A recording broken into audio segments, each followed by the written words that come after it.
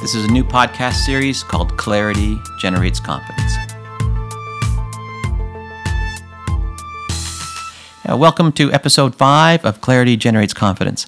Today we're going to talk about how a company that's been successful, then go into a failing mode and coming back to being successful again. And Kim Lemon, I'm happy to have her with me again today. And so Kim's got a couple of questions to start us off. So Kim, what do you want to say about that? My first statement, from success to failure and then back to success again. What's your thought?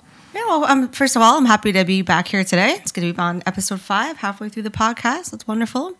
So I guess my main question here was, I haven't been around that long, but I did hear that GCP started off, at a slower start, but you got up to a $6 million profit and slowly came back down a bit. I was wondering what happened along the way. What was this? Yeah, actually it was probably even a little bit earlier than that, as I got it started, and the first year went well, and then the business went by 5 times the second year, and then incremental growth for the third and fourth year.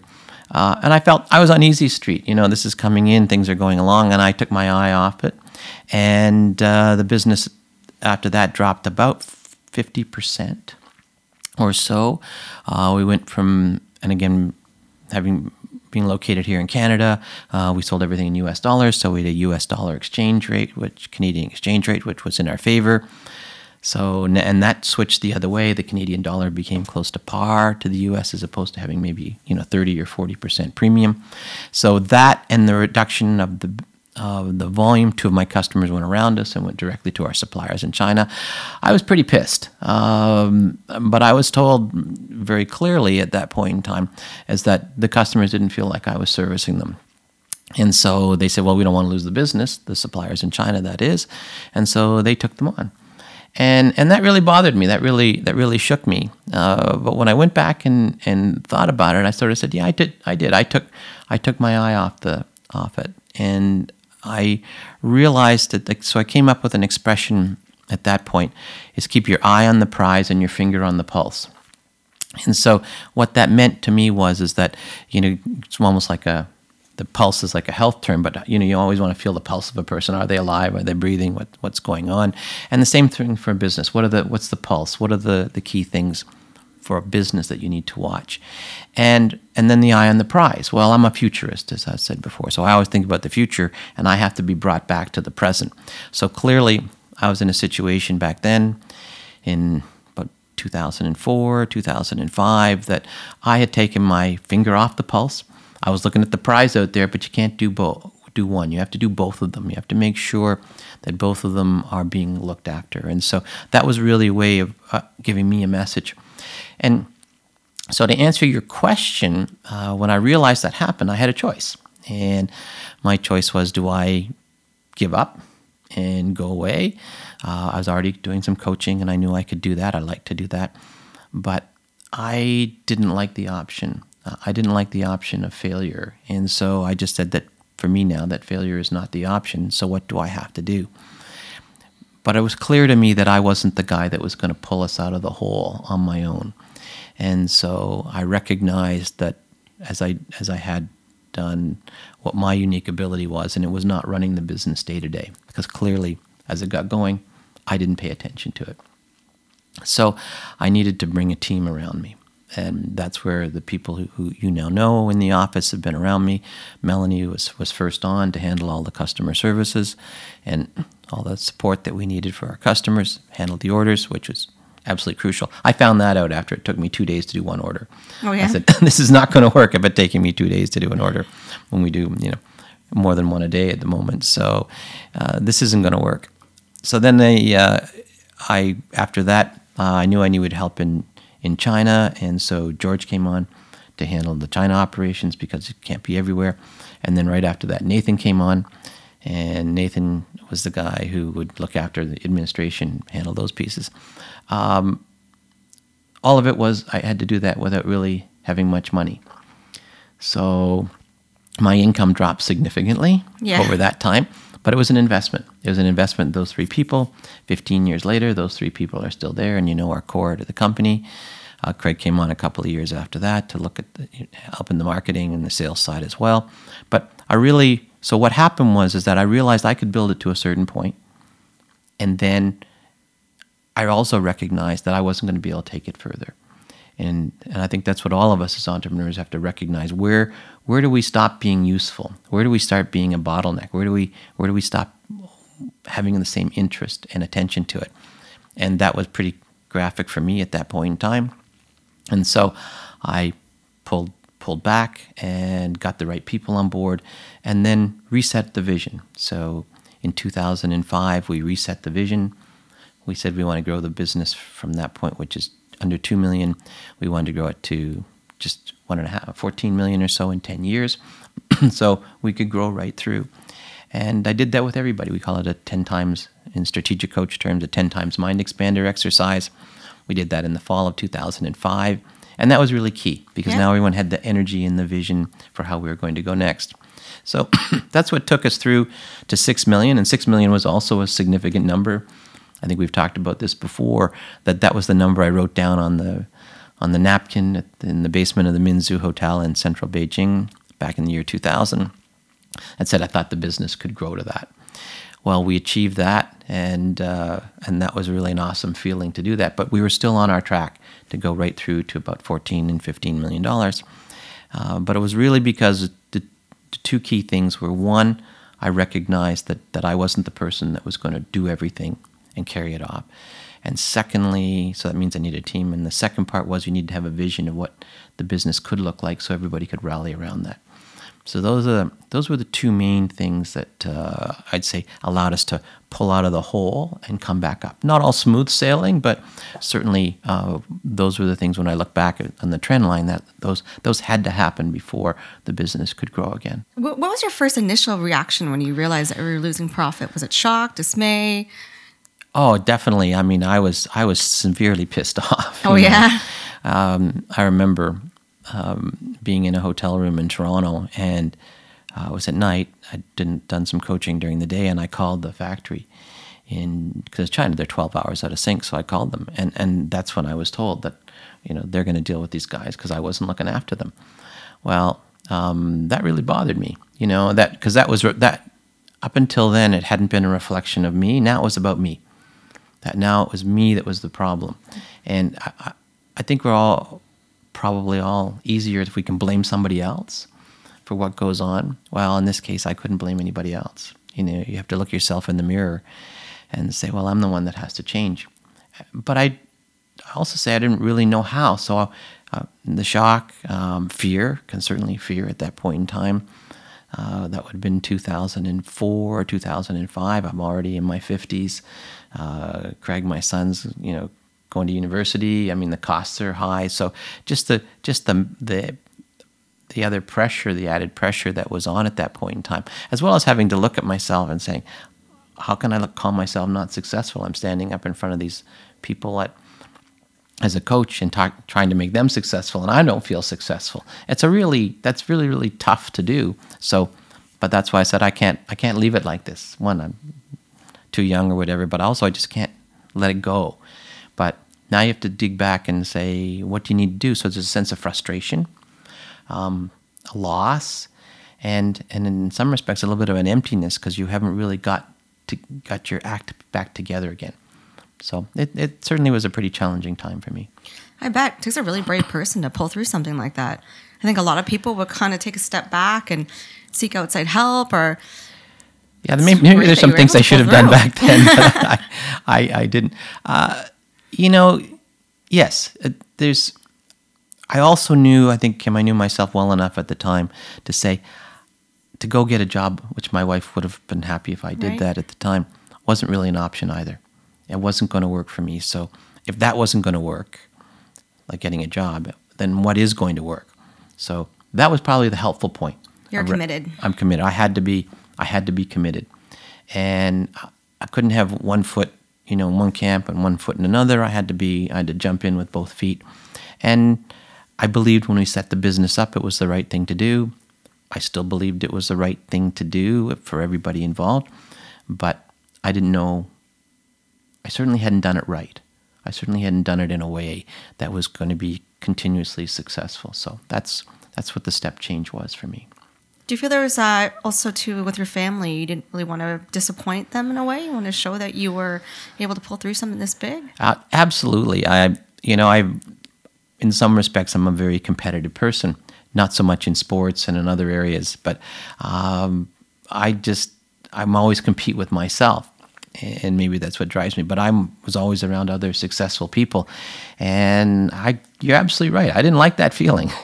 I didn't want to feel that way. It was an impact on my own confidence, and for an entrepreneur, you have to have your confidence, or you really don't have much at all. Yeah, that makes a lot of sense. If you could take one step back to yourself in that situation, that time where the profit was failing and slowing down, and give yourself one key advice, what do you think it would be? That's a really good question, and also a really tough question to answer, because we get blinded by our own success, I think, and we get blinded by our own sense of importance, our own sense of worth or wealth or whatever it might be. And so if we're not in touch with what's happening, then we need a shock to the system to be able to break us out of that. And so if I could have gone back and done it again, if I could have recognized that I should have really been more conscious of investing in the business all the way along, being more certain of my own capabilities. I still remember Craig, I think, had just gone to university. We were down on his break, and we were skiing in Vermont, I think. He went to school in southern Quebec. And I was all excited what was going on. I was going to write this book called So You Want to Be an Entrepreneur. Well, we finally get the podcast going, 15 years later. But, there you go. But, so you have to wait. And my wife looks at me at breakfast one morning. She says, why don't you just concentrate on your business? Yeah. Instead of doing that. And that was a very wise thing to say. And it was just at that point that I was beginning to recognize what was happening. But I'd say that not getting ahead of yourself, if that's understood, is that really staying grounded in the moment, understanding what's happening, staying close to your customers, which I didn't do at that point in time. And that's one of the biggest things I changed. I said, we have to stay really close to our customers, and we have to stay really close to our suppliers, and not just accept that because we're here, people are going to do business with you. And so that's the advice. Something I've followed since then. But if I could have gone back and said, could I do it over again? I would have said, let's, stop. What's happening? What have we lost? What have we gained? Are we still in touch? Do we know what's happening? But I was doing it myself. And when you do it by yourself, I think you just lose that sight and lose the vision. So I don't know if I would have been able to do it differently than I did, but my advice to others was, if you're feeling like you're not paying attention, if you're feeling like that it's getting away from you, it probably is, and to stop and take stock. And if you can talk to somebody, getting advice, particularly if you have a business mentor, someone who understands understands you personally, I think that would be a wise thing to do. That would be a good step to take before it gets to this point that I got to back in the early 2000s. Yeah, because it's hard to get to 20 years. There's a lot of businesses, big or small, that open up, and there is a lot of pressure there. And a lot of times people will just back out, take their money, and kind of go. Yeah, and that's it. That to me is what I think that time period and I'm glad you brought it up for this podcast. I think that time period really defined how I was going to be and how we were going to operate as a company. Because we've gone through an awful lot of external situations that really would have put you under. I can think back, say, how do we go from the 6 million towards 30 million? Well, in 2008, only a few years later, when the Summer Olympics were taking place in Beijing, they took half the trucks off the road. And then they shut the factories down for more than a month. And our factories were right in those zones. And so right in the middle of the summertime, you kind of go, holy crap, what do you do with that? We had absolutely no control over it all. Yeah, when you have no control, you're right. What are you going to do? No. But we got through that. And then again, more recently, when the duties got announced really quickly between China and the U.S. For our products, again, circumstances outside our control. We're dealing with another one now, the coronavirus. And again, it's totally outside our control. So There's nothing you can do. No. But it was great. Craig, who you work with, said to me, Gary, recognize this isn't anything we've done. And the good part about it was I can go back and think back to that time in 2004 or 2005 and say, all right, Are we in touch with our suppliers? Yes, we are constantly in touch with our suppliers. Are we in touch with our customers? We're constantly in touch. We're giving them updates all the time of what's going on from our perspective and how we look after the people. Didn't do that in 2004 and 5. I was probably arrogant, ignorant and arrogant at the same time. It's not a good combination to have. But now ignorant in the sense that I didn't know, not from a personal perspective, but once you are aware of that, then I think it's also incumbent upon you to use that information in a way that's valuable. So I'd say, you've just seen this in a short period of time, both the duties and now the virus they were having, how we manage that. And it's a very methodical, very planned information gathering type of approach, staying close to people. I didn't do any of that back then. So if you're on a wing and a prayer, then pray a lot. That's all I can say. Because, but be in touch with their people, and I think that's the biggest thing I can tell you right now. I guess that's a big learning experience. That's helped you, throughout the coronavirus situation. Yeah, it is. And again, going back to that point of how you come through a failure is you have to recognize what went wrong. Sure. And I always love an expression, the coach that I have, Dan Sullivan, he says, if you can own the breakdown, then you can own the breakthrough. And what that means is if you can take responsibility for how it got to that point, what the failures were, now you can make progress going forward. But you can't make that progress unless you own what that breakdown is. And so we're looking at it and saying, what is it? Not us, but we've got to own this. This is our responsibility. And our responsibility is pretty clear. We want to make sure our factories stay in business. Otherwise, we're out of business too. We want to make sure our customers have supply. So how can we coordinate that? What can we do? Can we look at other alternatives? But that allows us to think a little bit more clearly. I can't say we don't have emotional reactions. I can't say that I don't think about this and say what would happen, because I do. But I think that's just being human. Oh, yeah. It's hard not to think about the ifs and buts along the way. What do you think is more rewarding, though, for you? Is it getting GCP, starting GCP as a successful company, or actually keeping it successful? Oh, I'd say keeping it successful. I'm a starter, so that's, in some respects, that's not so difficult. I think about it. But I really feel a great deal of pride and appreciate you asking about that in the sense of how we kept it going and how we kept it growing and how to keep motivating it. And keep myself motivated, because there's a lot of times when you wouldn't be, and maybe I have a lot more doubts than people might suspect from the outside. But I need to go through that period. Maybe that's my own way of staying grounded, like I did back then 15 years ago. But certainly, much prouder of keeping it going, not being a statistic of a failure, but being one of a success. That's what I'll take with me. That'd be far more important for me. Yeah, and I guess that's why I want to celebrate their 20-year anniversary so much, too. The pride in making it to 20 years and getting it 25, keeping our timeline going. Yeah, I've also learned, too, that you don't really know what's going to happen. And I would never have predicted the situation that we've been in a few times. We've come through it. I'm amazed by the people around me that'll say, no problem, Gary, you and GCP, you'll just go right through this. I don't always feel that, so those are great to see. And so that comes from having survived that 20 years. And, maybe I thought at one point that there might be an easy street, but I don't think there ever is. No. I think I was rated, I think we did this one of the last podcasts, my daughter, who's in business now just for a couple of years, and she said, Dad, was there ever a time you felt comfortable? And I said, no. Oh, no. And she said, oh, crap, why'd you tell me that? I'm just starting, you're 20 years into it. But no, I think that's my way of just staying alert to what's happening. Yeah, because I guess if you get too comfortable and maybe too arrogant, like you said, then things can fly by you. You don't even realize what's happening around you. Yeah, I look at other people and say, wow, how did they grow their businesses? How do they do what they do? They seem to ride this big wave and things shoot up in a hurry. And for me, I've always put it back into baseball terms. I'm never a guy that hit a home run. One, I'm not a big person anyway. But, I need a bunt, I need a single, I need to steal a base and run it out, whatever it is. Maybe a double. That's about as far as I'd ever get. And I realized that I can't get ahead of myself.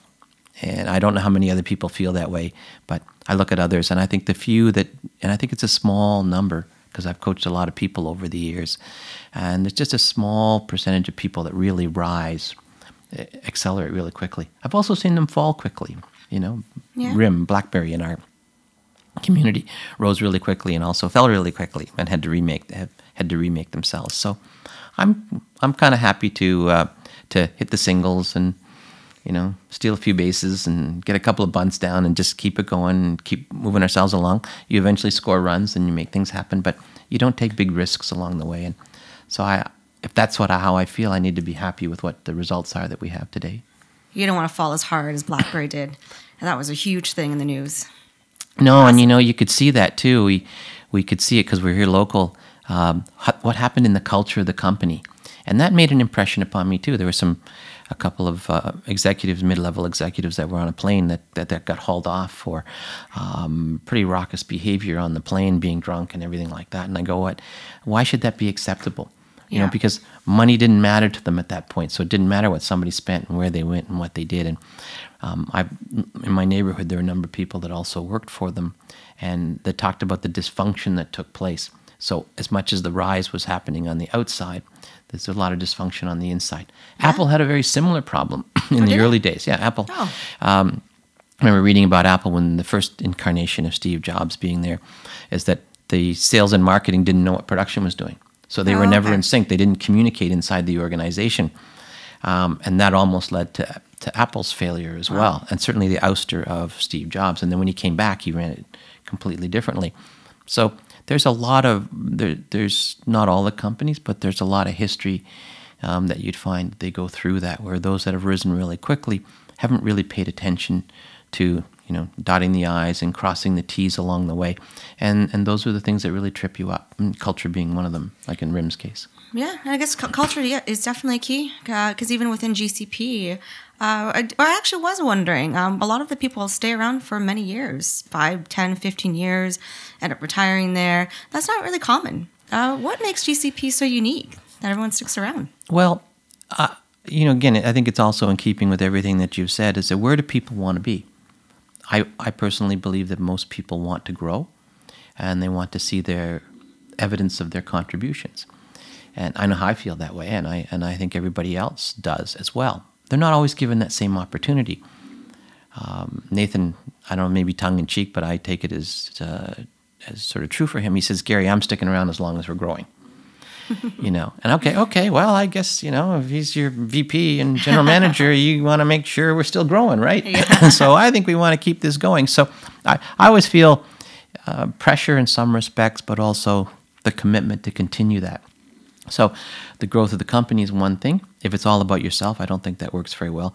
But the growth of the individual, how can they grow? I know later on you're going down to a couple of days at Strategic Coach. Yep. That's all part of the growth. That's all seeing how we operate as a company, but also getting you to see the world and learning more about yourself. So I think that's why people stay around. Yeah, I can see it for sure. There's lots of opportunities, and that's a huge thing, because a lot of companies start you off and they don't offer much to go forward. It's just day-to-day job, right? So it's nice to feel appreciated. And Well, it'd be great to go back and talk to Melanie, because Melanie, who's now our director of logistics, when she started, she was part-time, handling some orders. And so this was back in 2005, March of 2005, she came on. And after a little while being there, I said to her, "I think you'll head up logistics in the company." She looked at me, "What do you mean?" Her handle on her handle on her email at one point was Shy Girl. Was it? Yeah, Shy Girl at Hotmail, going back that far. And so not her work one, but the one for personally. So that she's a very shy individual, and hadn't worked anywhere such like that. And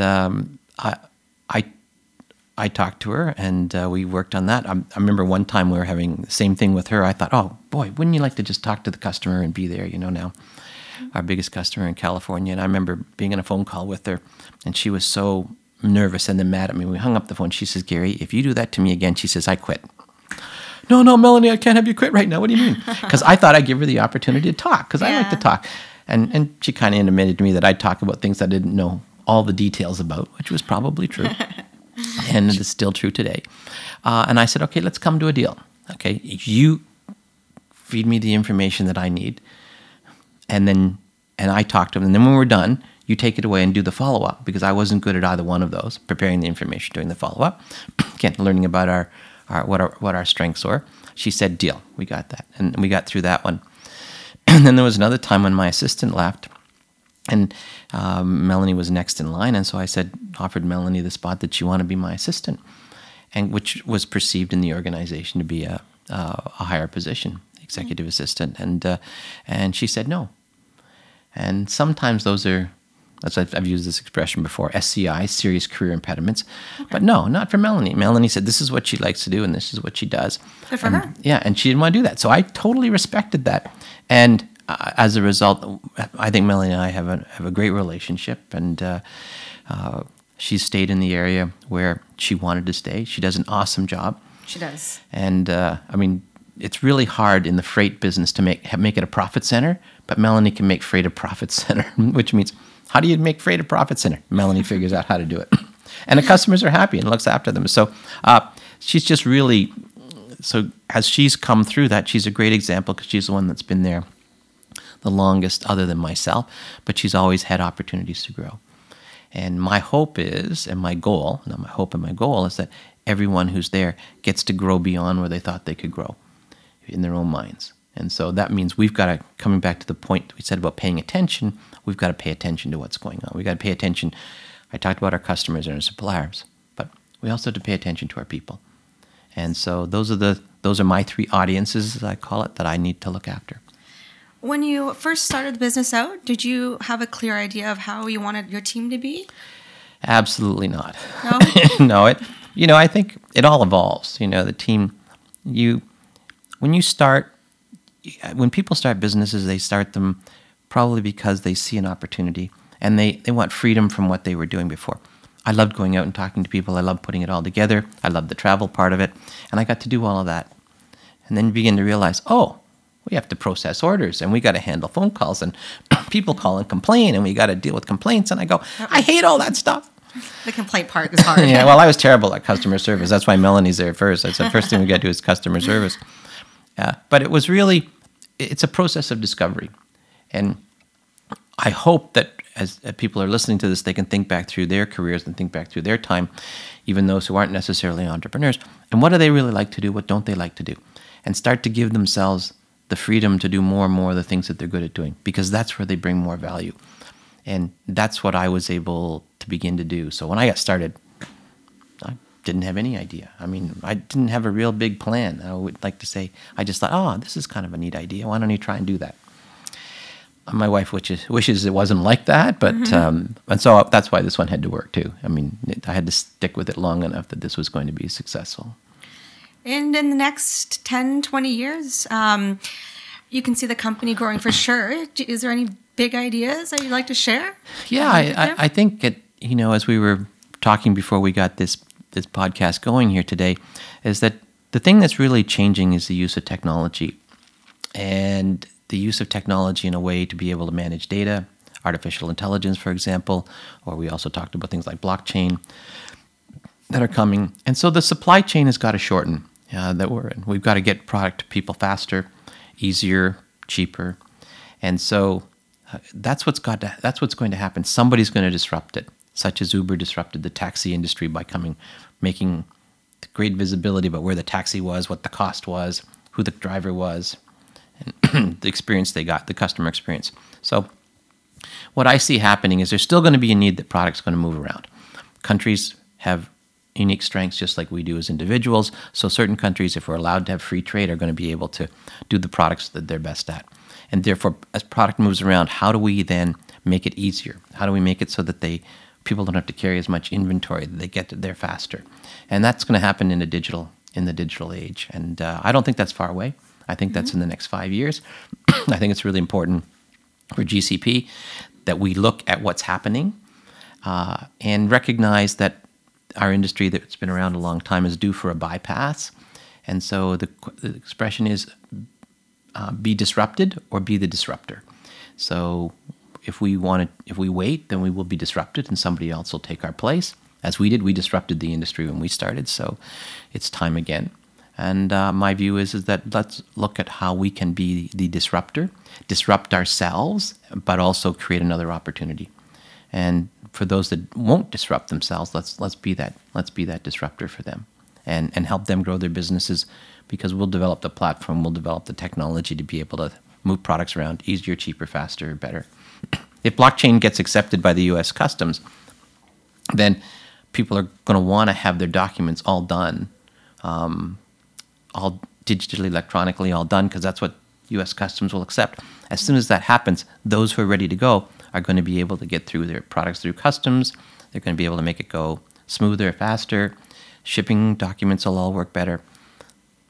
And that's just going to happen. And so we can wait for it to happen, or we can be part of making it happen. Yeah, I'm so curious and interested to see what's going to happen in the next 5 years, even. And then in 10 years from there, everything is going to be so different. Yeah, the next 5 years, I think, are really the transition time. Yeah. And after that, I think we'll be much more in the digital age. After that, there'll be another disruption. We're 2020 now. There'll be another one as we see how the digital world unfolds, probably between 2028 and 2030. Just sort of my thoughts. It takes a while for it to get into place. But right now, we've got one that I think we can deal with and we can work on.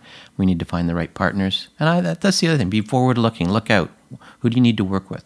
That's what taught me back in 2005. I'm not going to do it myself. Yeah. I'm not going to bring all this world in to be the disruptor. But can we communicate it? Can we be the ones that take it to the industry? And that's where our strength has always been. And I guess I just had one last question, really. I was just wondering, with everything that's taken place, how do you make your most difficult decisions? It's interesting. I just got asked that question. Oh, really? Yeah, Nathan and George asked that question to me not so long ago, because I said, I don't really want to continue to be president for a long period of time. And they go, well, Gary, how do you make decisions? And so I asked them if they ever heard of probability theory.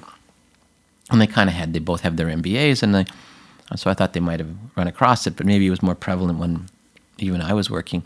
And I said, part of it is that you look at the probability of things happening. And again, it's your probability is still kind of your best guess. You want to use your experience to do that. And then you sort of project what the likely outcomes are. So when I'm making decisions, maybe I run through these things relatively quickly. I do that kind of analysis, and I go and say, we're hiring somebody to come and do some work for our silicone business. And the question is, geez, we're going to pay him. We didn't really want to do it that. We'd prefer to be on commission, but he wants to get paid. So we're willing to do that. And so my question to Nate was, well, how much do you think he can generate for us? And we knew how much we needed to have. So if we believe that there's a 100% probability of this person generating the sales that we need to have, which would give us the margin that would cover it off, why wouldn't you make that investment? Okay? Yeah. Okay? Yeah. It's going to, it hurts in the short term, but not necessarily in the long term. But if you don't believe that's going to happen, now you continue to go down and gather more information. So mine is I gather enough information that I need that allows me to make a judgment, or in this case, a probability, that the outcome will be better than what the cost is, or the investment that's required to make it there. It doesn't always work out, but that's how I look at it. And maybe I'm an engineer by training. Maybe it's something that helps me to do that.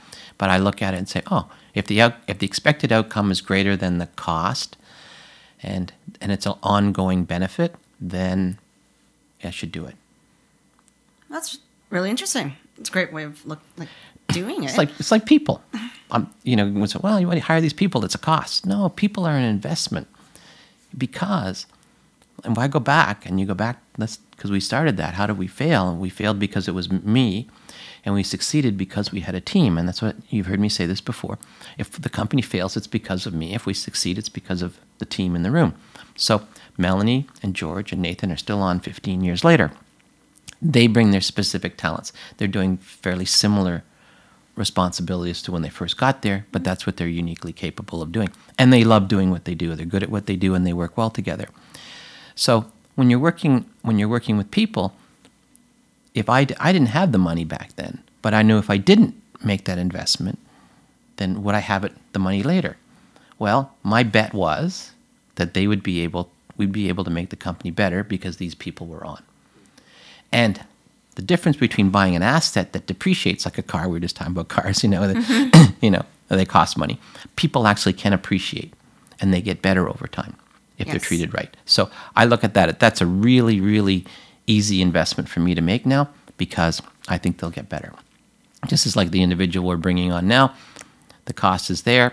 No, I don't think it'll be too long before we are very happy with the decision that we've made, even though I don't like the structure of it, but I'm willing to take the risk and he isn't. I'd rather be in that position. And you have a handle on it. Yeah. Yeah, that's a good part of it. Yeah. And if it So you doesn't control a work out, little. you stop it, right? Yeah. You just stop it. Say it's if you buy a stock, for example, you're in the stock. If the stock goes down, you sell it. You've lost money. Or you buy something else. A car depreciates. Houses appreciate for the most part, but there's a lot of things that we buy that do depreciate. I always looked at people as an appreciating asset.